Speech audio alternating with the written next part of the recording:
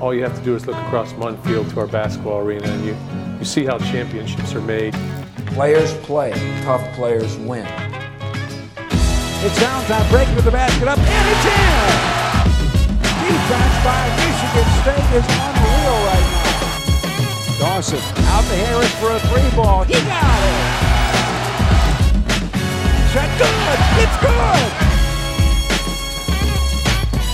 You're listening to Impact Sports Radio, and this is the Impact Zone with your host, Andrew Hayes. Hello and welcome to the Impact Zone. My name is Andrew Hayes, hosting as per usual. This time I got somebody with me. Thank God you don't have to listen to me for an hour this time. I got Blake Froling with me. Blake, how you doing? Good to be here. Feeling great after the nice win. God, it's 12:30 in the morning, Friday morning. We just got done at the Penn State game. Michigan State, I mean, you don't like to throw around the word domination lately, especially when you're playing a conference opponent. But I think that was the definition of just domination on Michigan State's part. They won 82-67. Kenny Kaminsky with a career high, 19 points, went 5 of 6 from 3-point, 7 of 9 from the field. What did he shoot in the first half? I think he missed one shot in the first half, maybe. Had 13 in the first anyway. Love what you're seeing out of him right now. Oh my gosh, it's great. It's great to see him perform. He got the start. I don't know if this is his first of his career or not, but he definitely stepped up when the team needed him, and he's been off and on pretty much the whole year, especially the past couple games. His shot really hasn't been falling from deep, which is basically his whole game. He's been working on his defense and rebounding, but for a guy his size, he should be getting a little bit more inside, but he lives and dies on the three, and let me tell you, he lived tonight. I mean, that's one thing I think I've said it every single time I've talked about Kenny Kaminsky this year, is the dude is 6'8", and I just have to keep reminding everybody of that because he doesn't play that way. And I'd love to see tonight. He took 3 shots inside the 3-point arc, which is always nice to see. I love seeing him play to the basket, and I love seeing him play with his back to the basket, because if you can combine that outrageously beautiful 3-point shot with a little bit of an inside game, that is a fantastic combination, and it's only going to make his game that more complete, and especially when he's got 3 more years of eligibility. You love the ceiling that he has right now because he's got that size and he's got that stroke. And it's just a fantastic thing to watch. And I've been a huge Kenny Kaminsky critic. I refuse to go all in, and I still refuse to. I mean, I love seeing him put up 19 points against Penn State, but it is still Penn State. Michigan State as a team shot outrageous from 3-point this game. They shot 5 of 13 in the first half, not great, but they shot 70% in the second half from behind the arc. That's video game numbers. Oh, well, they were definitely feeling it. They were on a roll in the second half. Penn State just had no answer for their outside shots. Payne coming back, just the lift he gave the team and the feedback he got from the crowd. I mean, how is Penn State gonna come up against that, especially when we're just so hot from inside and out? Blake just mentioned it. We haven't talked about it specifically yet. Adrian Payne back for the first time since in almost exactly a month. January 7th against Ohio State was the last game he played. Probably shouldn't have played then, but he wasn't going to sit out against his hometown team. It's just, it provides such a lift, and he said tonight, and I'll play a little bit. I talked to AP after the game, and this is what he had to say. The coach doing a great job in turning the program around. They're getting better every year in every game, and that's good. And they're going to be a great team. Coach will, and we just came out and just try to execute. How important is it to now get Keith Adling out? It's very important because we need him. Simple as that. Yeah. Thanks. Thank you. Thanks. Even without him today, it seemed like you guys were, flowing pretty well and things were going well. What do you take from a game like this, going ahead and playing at Wisconsin, where it seems like you guys, kind of struggle a little bit? It's a tough place to play. Yeah, that's a tough place to play. I never played that well there. And, Keith always, carry us through that game. So I'm looking forward for him playing so he can help carry us through it again. But you know, I'm going to come out and I'm going to try to come out and, you know, have a good game. So, you know, I really need Keith this game. What makes Wisconsin so difficult to play at? You know, instead of taking them here. You know, I think it's the style of their play. You know, they're coached well too, but I think it's a style of play. You might already answer this question, but do you expect to start against Wisconsin? I really don't know, but I'm hoping I do. You know, that's probably coach's decision now, and you know, I'm just gonna try to come out and tell him, make sure everything's like, coach, I'm fine. You know, I'm good now, 100, and you know, it's up to him and the coaching staff. Are you at 100% right now? Yeah, I think I am. Not conditioning wise though. Right. But the floor is all Yeah, good? yeah, everything's good. Felt good? Yeah, I Happy? felt You good. happy? Yeah, Felt yeah, good? yeah. I'm real happy.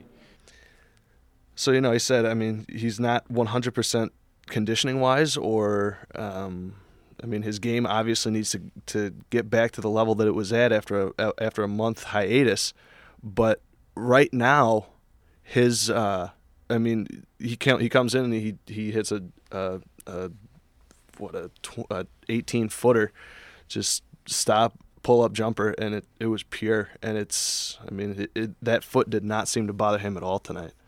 No, he was looking good on the court, and even in pregame warm-ups, he was moving around okay. He was nailing just about every single jumper he took, and he started off hot in this game, which is really what he needed, because after being off for so long, you don't know how your shot's going to be in the game.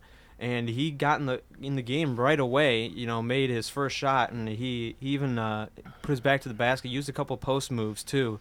So he's working inside and out, and if he continues to get healthier and continuing to use that inside-out game and not being limited by that foot, you know, that's going to really help the injury-laden Spartans. Yeah, Payne finished with 12 points, had 3 boards, 2 for 2 from the line. That's one thing that will get overlooked because this was such just an absolute massacre, and that's putting it nicely. Michigan State shot 77, almost 78% from the free throw line tonight, which is great because the past couple games their free throw shooting has been abysmal. Part of that is because Keith Appling has been battling that wrist. Speaking of which, Keith Appling was out tonight with that wrist injury. Izzo said that it's just been getting worse and worse. He talked about Keith in his post-game press conference. Here it is. I can tell you what it was like yesterday to sit in my office, prepare for practice. I talked to Keith the night before, sound like things were getting better, and trainer calls and says he can hardly move his wrist. And you know, we had specialists look at it. We've gone through all the X-rays and everything, and just kind of a strange deal. I don't know if it's locked up or what, but they've done some work on him. But poor guy missed his first game, I think, here, and that does a lot to a team. You know, I don't want to make little of it. I don't want to make too much of it, but you think about it, we've had 4 of our best players, and all 5 starters have been out. And it has been hard on me and my staff. It's been hard on the players. It's not 1 or 2, and it's the most strange, you know, mono, the flu that lasted 2 weeks in Trav's case. You know, then these injuries that almost don't make sense, you know. Now, in Keith's case, everybody knows. We went back and looked today. Keith Appling, before the North Carolina game, was leading the league in three-point field goal percentage. He was 56 and 53 from the 3 and 80-some from the line. And then a couple weeks after, he still was at high 40s in everything and 76 from the line. And then I think he fell on it again at Penn State, I think it was. And it just has been getting worse and worse. And so, I mean, you heard it. It sounds like this is just some screwy thing. It sounds like it's something along the same lines as the AP injury. There's nothing in the X-rays, nothing in any of the pictures that they can tell. It's just whenever he feels that it's ready to go, he can go.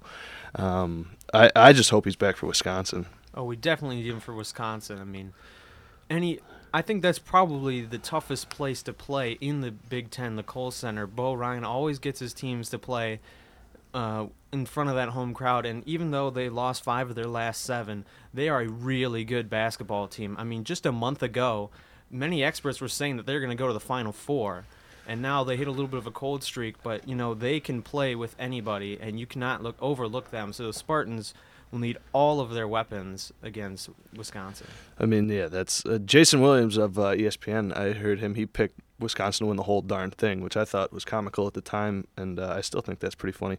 But I mean, this team, you can't take them lightly. Frank Kaminsky is a monster down low. I've been watching that guy play since high school. I'm so sick and tired of him.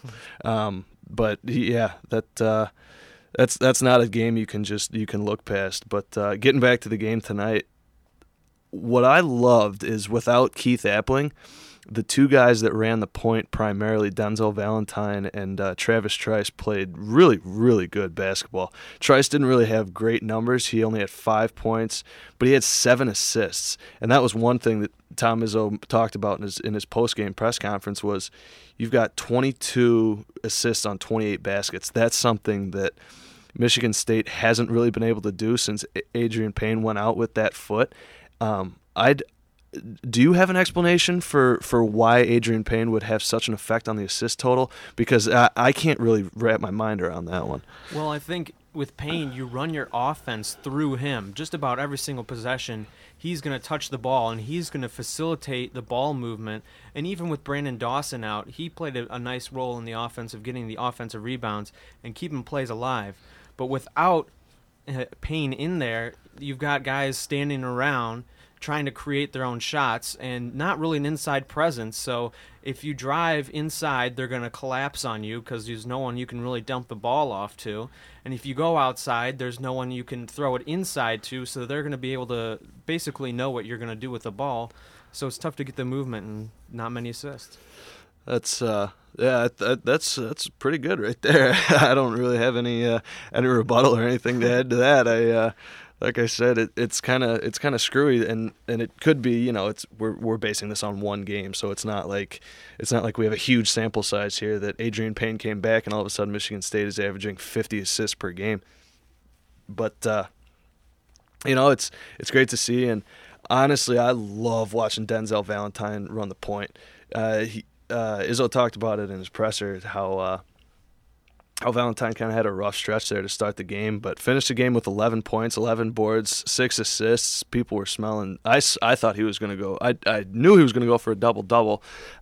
Later in that game, people were just praying to God that he would get that triple, but not to be. But I don't know. I think that would be a cool thing to try out. I know Keith Appling is the man at the point, but to just have Denzel Valentine be that number 2 point guard behind Appling, and I know that he can play so many other positions, and he's such a great passer, and he can play a 3 and be that zone buster for you. But I really like the way he runs the point, and it's he can get out of control at sometimes, but I think Izzo does a good enough job of reeling him in when he gets out of control. And I think he's improved his game a lot this season from where he started. He's done a lot less of the behind the back, no look stuff, and you got to wonder what he's going to do next year with the progress that he's made so far. Well, I think next year with Appling and Harris leaving, he's going to be moving, possibly in the starting point guard position, maybe battle out with Trice there, switch off at least. But I noticed that when he was playing the point, he was really good, a lot better than I expected, at running the offense. Versus when he plays off the ball, sometimes he takes some ill-advised shots. If he's not getting into the rotation that often, he wants to make the most of whatever touches he gets, and that really got him in trouble. It hurt his shooting numbers. But tonight, 4 for 9, a little under 50%, but you'll take that for 11 points. You don't really need him to be the main scorer, but I just loved how he was running the offense and not forcing anything. I mean, you look at the two numbers that are jumping out at me right now are Travis Trice and Denzel Valentine come in for Keith Appling on 2 days' notice, I think, and they combine for 13 assists and 2 turnovers total. That is that's awesome numbers from your point guards, and it shows the kind of players that those guys are. And I've been saying it I probably said it last week, that if you could give me Travis Trice inside of Keith Appling's body, you would probably have one of the greatest point guards of all time. But yeah, tonight was just a lot of fun to watch. And I mean, you got 5 guys in double figures. Matt Costello, 10 points on 3 of 3 shooting. Kenny Kaminsky, obviously, with the 19. Gary Harris had 14, 5 boards. Harris had a tough night shooting again.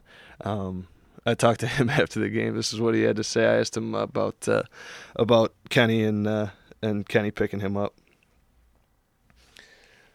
So that's something that I've been. I feel like such a jerk picking on Gary Harris for only scoring double digits every single night. But I mean, he said it right there. He knows he can't go 3 of 9 from 3-point and 5 of 16 from the field, and have that be okay every night.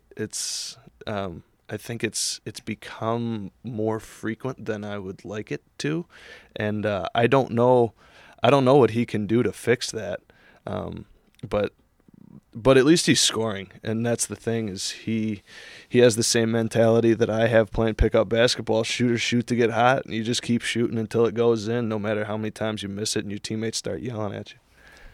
Well, he's definitely the star of this team. He knows he's probably going to go to the NBA.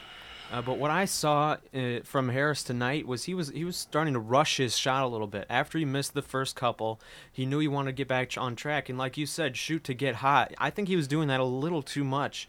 And I could be wrong, but I think he only got on the board until it was like 8 minutes left in the first half. So yeah, I'm pretty sure he missed his first 4 or 5 shots, and that's very uncharacteristic of him. But that is one thing that I give him a lot of credit for, is he could miss his first 13 shots and he would still be chucking it up there, because he knows that he has to score, and if he's not at least giving it a shot, then Michigan State's going to be in some trouble. The thing that I love, and as much as it stinks having Gary Harris out, I love watching Alvin Ellis play basketball. He plays with absolute reckless abandon, and when he wants to go to the basket, he can. Where do you think he's going to be next year? What do you think his role is going to be? Do you think he's going to be a starter? Do you think they're going to bring him in off the bench? What do you think they're going to do with him? I think with Trice and Valentine, that's a really tough lineup to crack. I mean, if Izzo wants to play small ball, maybe he'll put Ellis in at the point and slide Valentine over to the 3 maybe.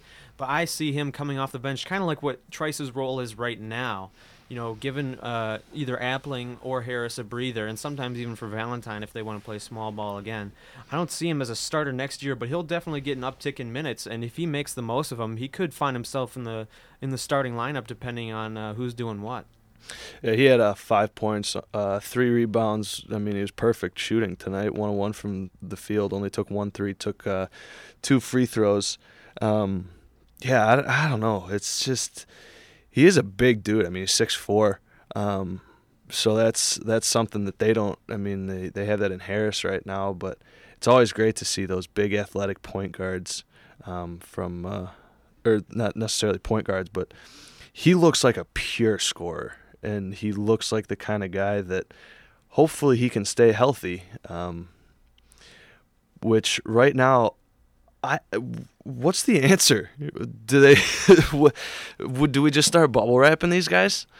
I mean, we might have to. I mean, once you get one guy back, another one gets injured. I mean, we're tied right now with Michigan for first place, and I think Izzo said in his presser that, you know, we have a little bit of a cushion now between the rest of the field, but he's not at all comfortable with that, because on any given night, a team from the bottom can beat you. Northwestern beats Indiana. You know, Nebraska beats Ohio State, and Penn State beats Ohio State. So there are no off nights. We thought Penn State might give us a really good game tonight. They were winning 3 in a row. Like I said, they beat Ohio State. So you just don't know what's going to happen in the Big Ten. So as much as you'd like to bubble wrap guys, I mean, Izzo had Harris and Payne out there with like 3 minutes left to go in this game before he finally yanked him for Chapman and Wetzel and all. But I was kind of a little bit nervous there that something might happen, just because we're Michigan State and we haven't been able to catch a break this year. That's kind of the attitude that everybody has right now is we are Michigan State and something is probably going to go wrong here at some point when it's tough to say woe is me right now when you're still 19-3. 20-3 now, 9-1 in the Big Ten. So I would be willing to bet that there are, I would say there are a lot of other teams in the nation that would love to be where Michigan State is right now. I said on the Pact on Monday, I really like where Michigan State is at. Even coming off that Georgetown win, I thought that was kind of a nothing game. It would have been great to win, and from a conference standpoint, it would have helped put all the people that say, oh my God, look at what a dumpster fire the Big Ten is right now.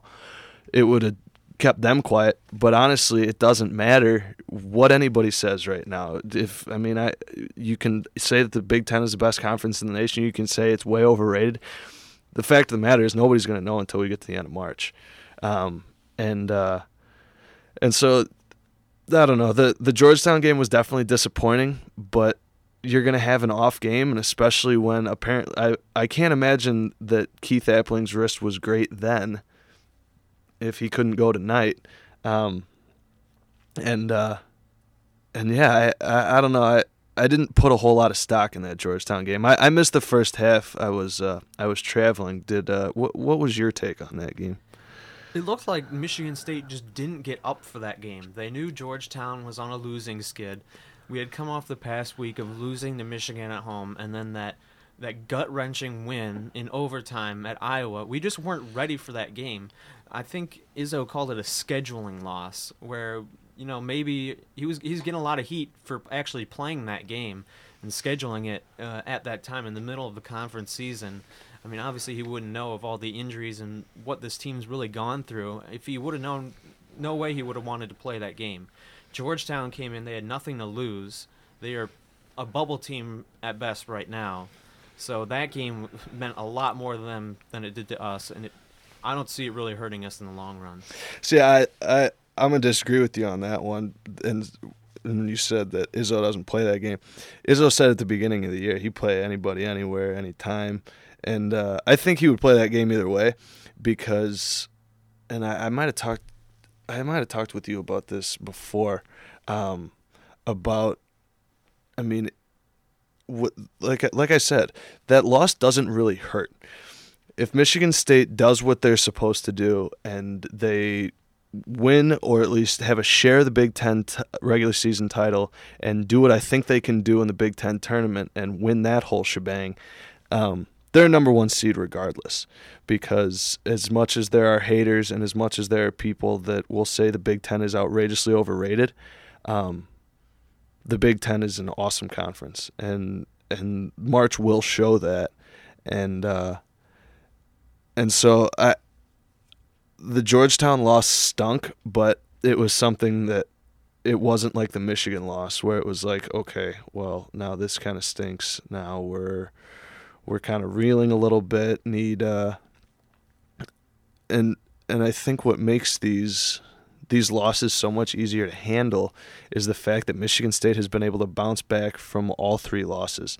And what I consider to be the biggest win of the year coming after that Michigan game in Iowa, that's an unbelievable showing from that team, and it shows the resiliency that they have, and just their ability to come back from losses and is outstanding. And you hope that they treat the tournament like they're playing after a loss every single game, because apparently it's kicking them right in the butt. I didn't think about this until after the game tonight, but I have a feeling that Keith Appling being out tonight for the first time in his 4 years here at Michigan State, I think that kind of gave everybody kind of a little kick in the butt. You kind of got the feeling, not necessarily that it's win one for the Gipper or something like that, but being without the guy that has just been the rock for them, and especially through this past month without Adrian Payne, he's been the guy, and I think they've done. I think that's what they did tonight. Is they said, Keith, you had us for the past month, and you got to take a blow tonight, but we're going to show you that we got you too. Well, I think Ampling was one of those guys that was flying under the radar for most of his career. Like you said, an Iron Man, never missed a game. So they were just kind of used to him being there, maybe got a little complacent with it. So seeing him gone, they're like, whoa, we need to change something. And, they responded well to it. They could have hung their heads and just kind of let Penn State, make a game of it. But, especially with Payne coming back, that really lit a fire under them as well. I think that was a good combination. It couldn't have come at a better time for him to finally get back onto the court. Luckily, nothing happened to him in a somewhat meaningless game, but I think he even looked at this as maybe a tune-up for Wisconsin. I agree. I think the Wisconsin game, I think that could be a loss. Do you think that if assuming I think Ampling will play against Wisconsin regardless of if he can move his wrist, I think he'll play against Wisconsin. He might not score like he has been, but I think he'll play because even with a bad wrist, he's still an incredible defender. He can move the ball, and even if he's kind of in an Aaron Craft role almost, where he's just playing lockdown defense, cutting to the hole, trying to kick it to shooters, I think he's helpful that way, and it's nice to just have another body. If he plays that Wisconsin game, could you see him sitting out against Northwestern and maybe even Nebraska, trying to get that wrist to 100% before they head into the stretch of at Michigan, Illinois, and then Iowa comes here, and then go to Ohio State to finish the season? I think that could be the exact situation that happens. In the post-game press conference, Izzo said that he is the best defender on the team, and he's shown in the season that he can be a facilitator too. He's gotten, I think he's hit a double-digit assists a couple times. It's been close to double-doubles, and he's shown when his shot is off because his wrist is hurting, he makes plays for other players. He doesn't have to be a scorer every night, and he knows that if his wrist isn't feeling well, he's just not going to shoot it. And I think his situation is kind of similar to Payne's, where we didn't know originally how bad his ankle was, and after the Ohio State game, we thought maybe Izzo would just rest him for the, I think we had Northwestern and Illinois. So those weren't Minnesota really, was in there too. Minnesota too. Those weren't really the biggest games, so we figured maybe he's just waiting for the big game. I think we could see that from Ampling too, where he's, like you said, he's going to hold him out for those less important games and get him ready for the stretch, and especially for the tournament.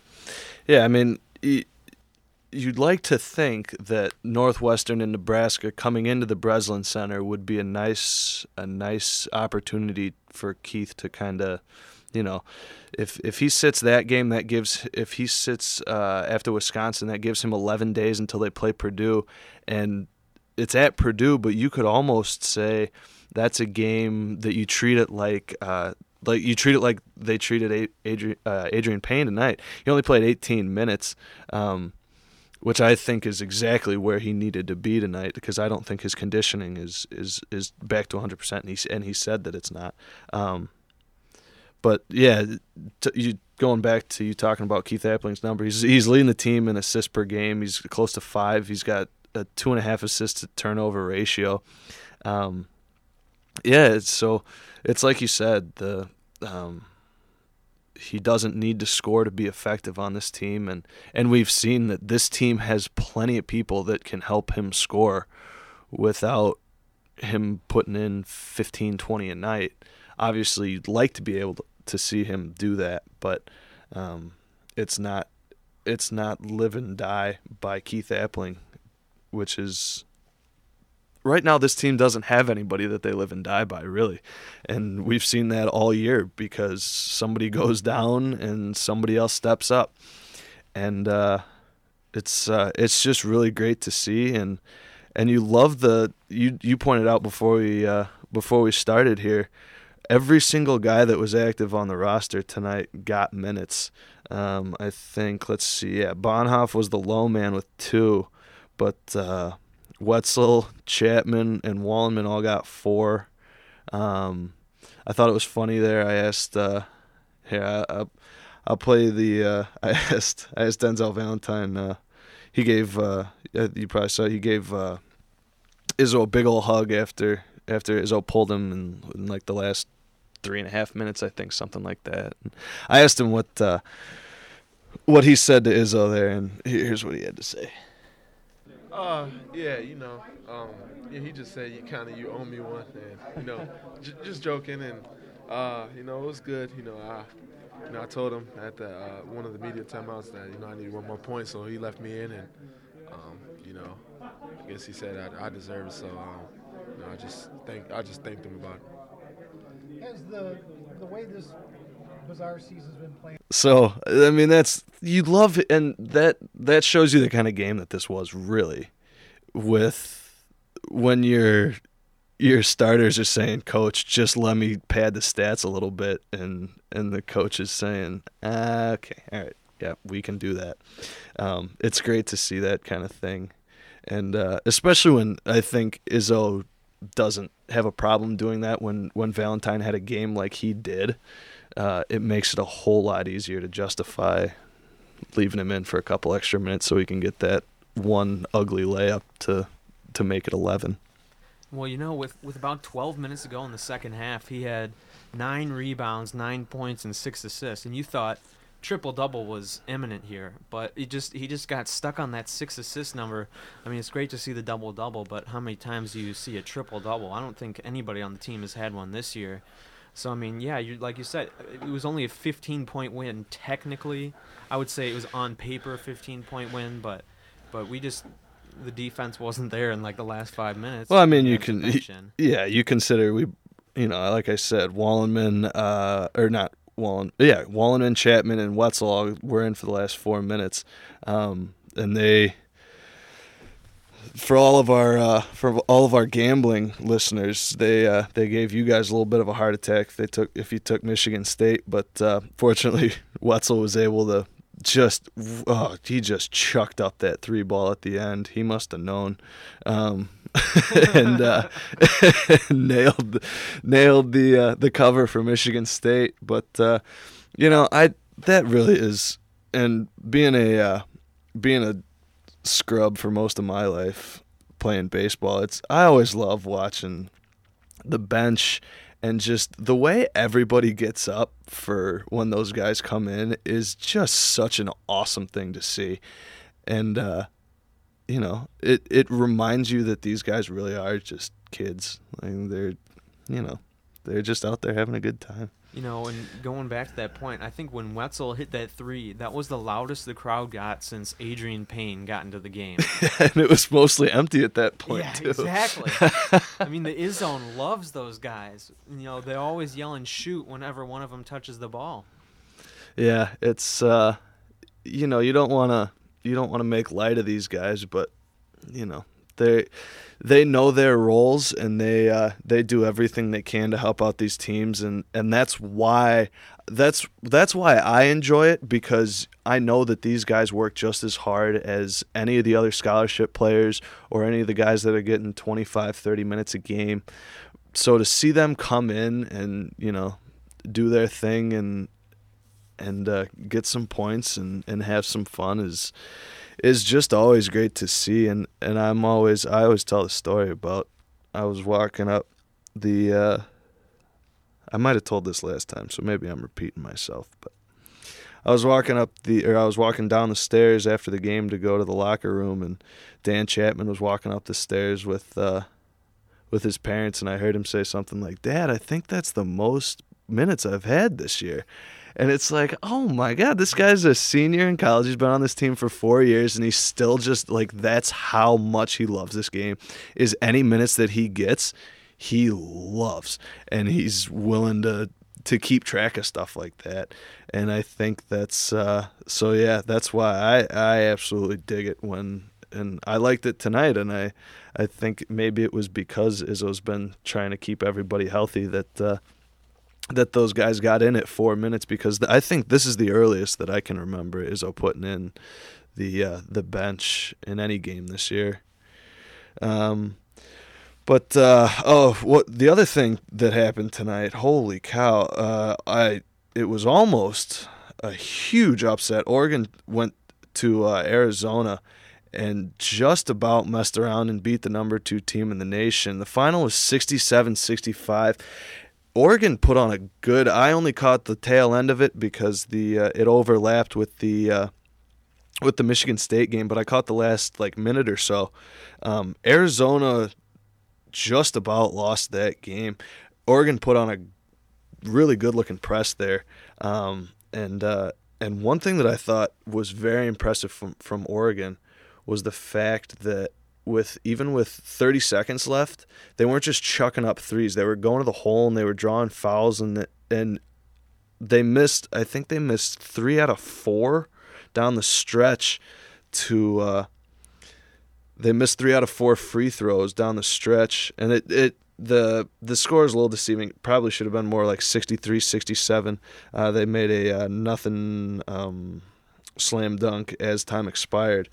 But yeah, they missed 3 out of 4 free throws with less than 30 seconds left that obviously would have changed that game.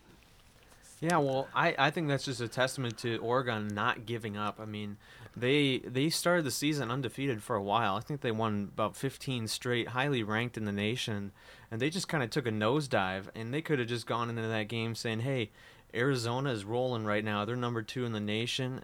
What chance do we have? But they gave it their all, and Jason Caliste, who plays on, he used to play for University of Detroit, so he's got the local connection. He missed a couple free throws at the end, but I mean, he made 1 out of 2 actually. But just to see that crowd, if you didn't see it, it was amazing. I mean, I don't know if I could ever make a free throw in that kind of a situation. That was pretty looking nuts. at that backdrop. Yeah.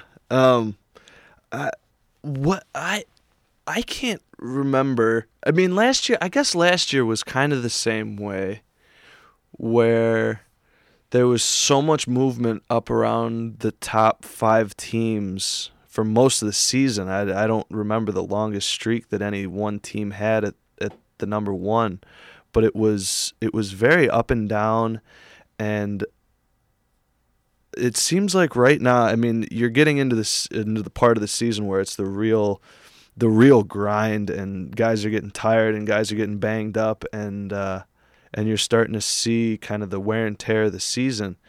But especially, we'll go back to the Big Ten now. What is going on that you can see that is causing such this log jam in the middle, really? Well, I think one of the main things that the haters of the Big Ten like to point out is that all the teams are log jammed in the middle. You could say they're mediocre, but I think that's actually one of the strong points, is if the teams at the bottom, Northwestern, Penn State, can come in and beat the teams that are supposed to be at the top. That just shows, the strength of the conference from top to bottom. Maybe Ohio State was one of the teams that maybe a little bit overrated. Coming into the season, they won a couple early games, didn't really play anybody.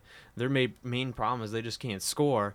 But other than that, like Wisconsin, people, like we talked about earlier, were talking about them being their Final Four favorite.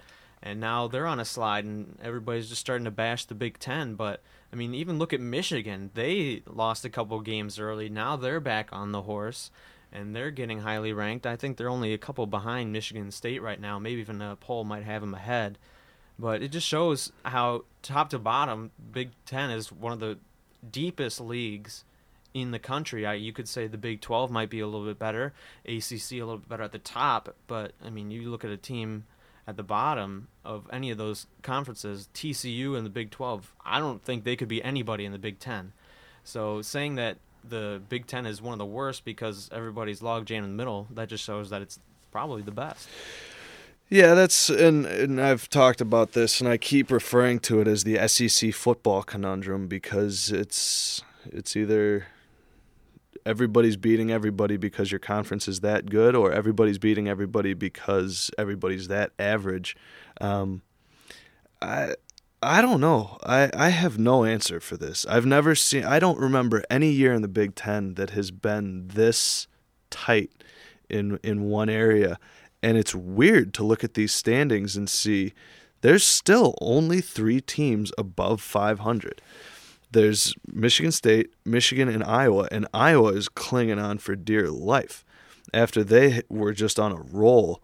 I want to say that Michigan State's non-conference and pre-conference schedule really helped them to kind of battle through all of this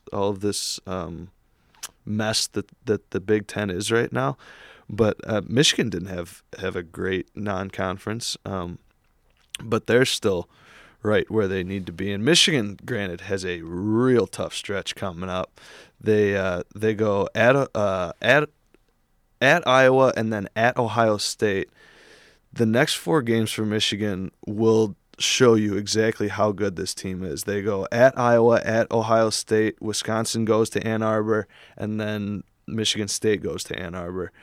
And if they can lose, I think from Michigan State's point of view, oh my goodness, excuse me, you need them to lose 2 of those games because Michigan State's not out of the woods yet either. They've still got at Ohio State. We already talked about this. At Michigan, go to Iowa comes here, and then go to Ohio State. There's just I would like as much separation as possible between Michigan, because I've already said the thought of sharing the Big Ten regular season title with Michigan is disgusting and it's gross, and it makes me just like cringe a little bit. I don't want to share anything with Michigan. Nothing. No, thank you. So it's like I said, the only way to describe the Big Ten right now is it's a race to the bottom, and it's up to Michigan State to just stay afloat because they've got, and worst case scenario they share with Michigan. Fine, whatever. That would probably be the worst case scenario. But Michigan, the thing with them is they're a really young team. You've got Nick Stauskas, you got Karis LeVert, even that Spike guy. I mean, they're all so young.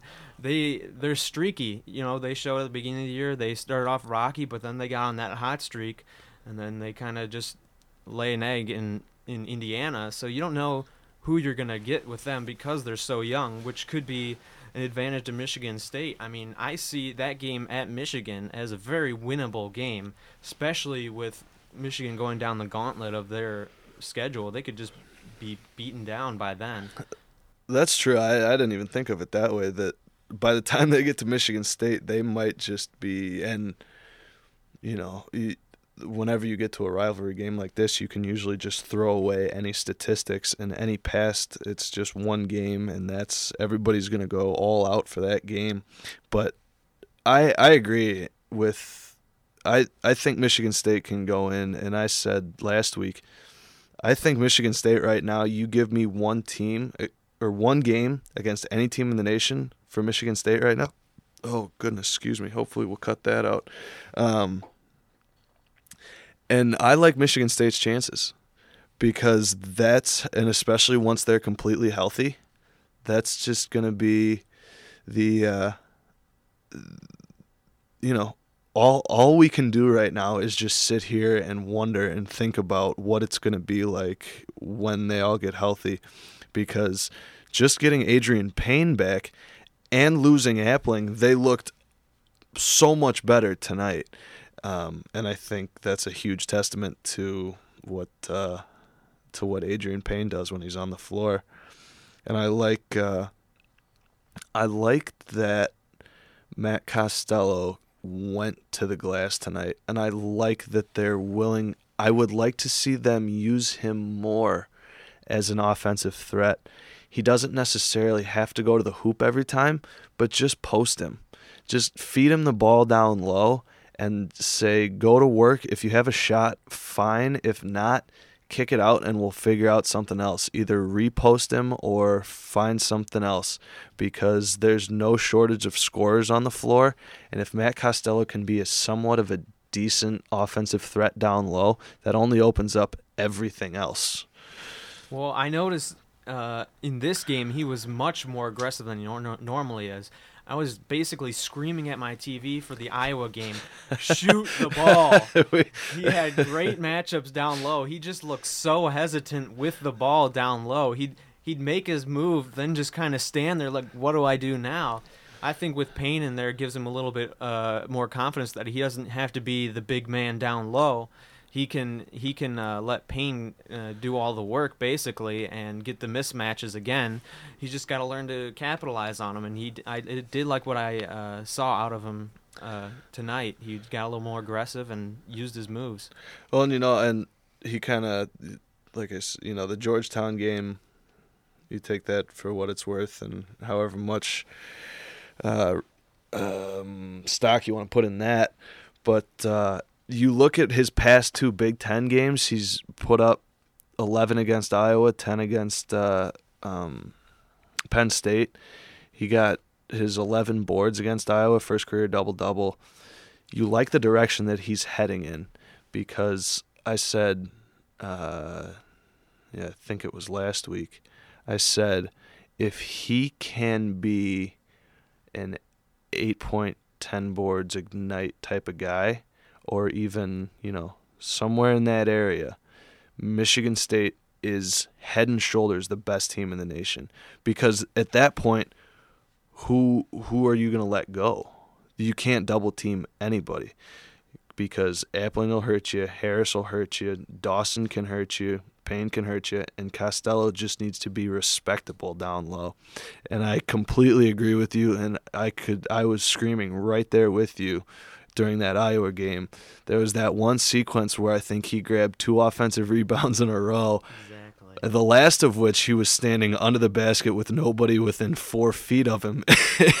It's just, Matt, just go, shoot the basketball. It's like he's afraid to. I don't know. It's something, and yeah, but it's great to see him start to have that mentality and start to get that confidence to where he knows he can kind of be the guy that Michigan State can go to down low, even if it's just, have him in not necessarily a Derek Nix role, because Derek Nix had the sweetest feet of anybody that size I've ever seen, but just, just to make people think about it, because that's a lot of what this game is just show me that you are respectable in one area so that I can't go all out in another area. And that's where we're at with Kenny Kaminsky, is just show me that you can post somebody up. Just be willing to do it. And that's something that Izzo harps on all the time, is he just wants guys to have that mentality that, this might not be what I'm best at, but I need to be good enough at it to where what I'm best at isn't what other teams sell out on. Well, I think the same situation applies to Brandon Dawson when he's healthy. I mean, he talked about how he was working on a shot over the summer, but how many times have you seen him actually hit a jump shot during the season? I mean, you could probably count on your hand how many times he's hit a jump shot.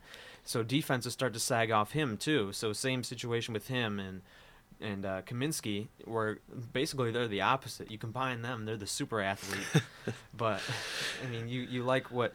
And looking back at what we were talking about with Costello, you got to start looking towards next year. Payne's going to be gone. Who's going to be your big man? I mean, you would think Costello would step into that role, but we've seen times where he's been too hesitant and doesn't even want to shoot. And we've seen Gauna go in, start and play 2 minutes and never see the floor again. So he's kind of a wild card too.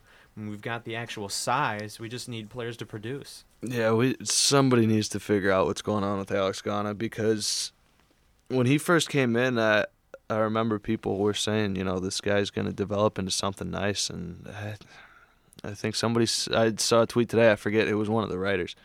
Gauna went from the starting lineup to he got fewer minutes than Wetzel, Chapman, and Wallenman. Partially, I think, because of Denzel Valentine trying to get that double-double.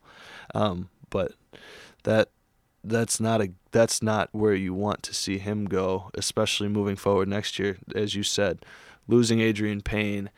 One guy that we haven't talked about yet, but I thought it doesn't show up in the stat sheets, but for me it's just watching, it's a feel and a look, is you watch Gavin Schilling, and that guy's a physical specimen. There's no doubt about that.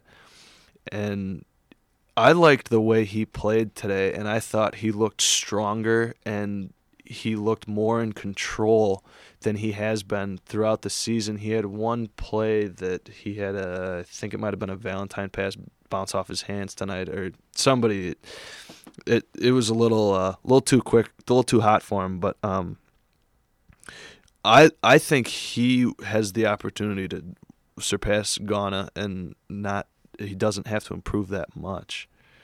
Well, Izzo likes Schilling. He and Ghana are the only two players on the team to play in every single game this year. So we've only seen Schilling in limited times. I think probably 5 minutes a game is what he normally gets. He'd be lucky to score 2 points, but we don't really need him to produce right now, which is good, so we don't have to rush him along, develop him. And like you said, he is a physical specimen. He is tall, but he is lanky, so he can have size. He maybe wants to bulk up a little bit if he wants to be the dominant big man, or he could be a nice complement to a Ghana or a Costello down low and maybe work on something a little bit more outside. Well, that's what I think is so impressive about Schilling is he is, for a true freshman, he is solid. Like, he is a large man. I think he's 6'9", 240. That's a big dude. And it's all about the mentality for him in my mind right now. He just needs to just take a deep breath and say, Gav, you got this, and I am bigger than most of these guys, and I can throw them around however I want. I do think if he put on another 15 pounds of muscle, he would be like Patrick Young of Florida size. And Patrick Young, I don't know if you know who that is. Yeah. For those of you who don't, Patrick Young plays for Florida. I think he's 6'8", like 250, and the dude just does curls all the time. I'm convinced because his arms are as big around as my torso. He looks like he just eats. He just drinks protein shakes and does curls. But he just balls. If Gavin Schilling could get to that size, that would make me so happy, just to see somebody that looks like he could take on the entire other team by himself.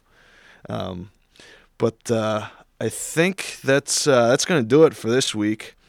Want to thank Blake for staying up late and dealing with my horrific sleep schedule. Blake, what's your Twitter handle again so everybody can follow you? My Twitter handle is @bfroling. That's @BFROLING. Follow Blake. He does work with who do you do work with besides the Impact? Spartan Sports Network. He does work with them. He does some writing for us too. Think you just did a piece on the Pistons. What's your take on them, real quick before we go?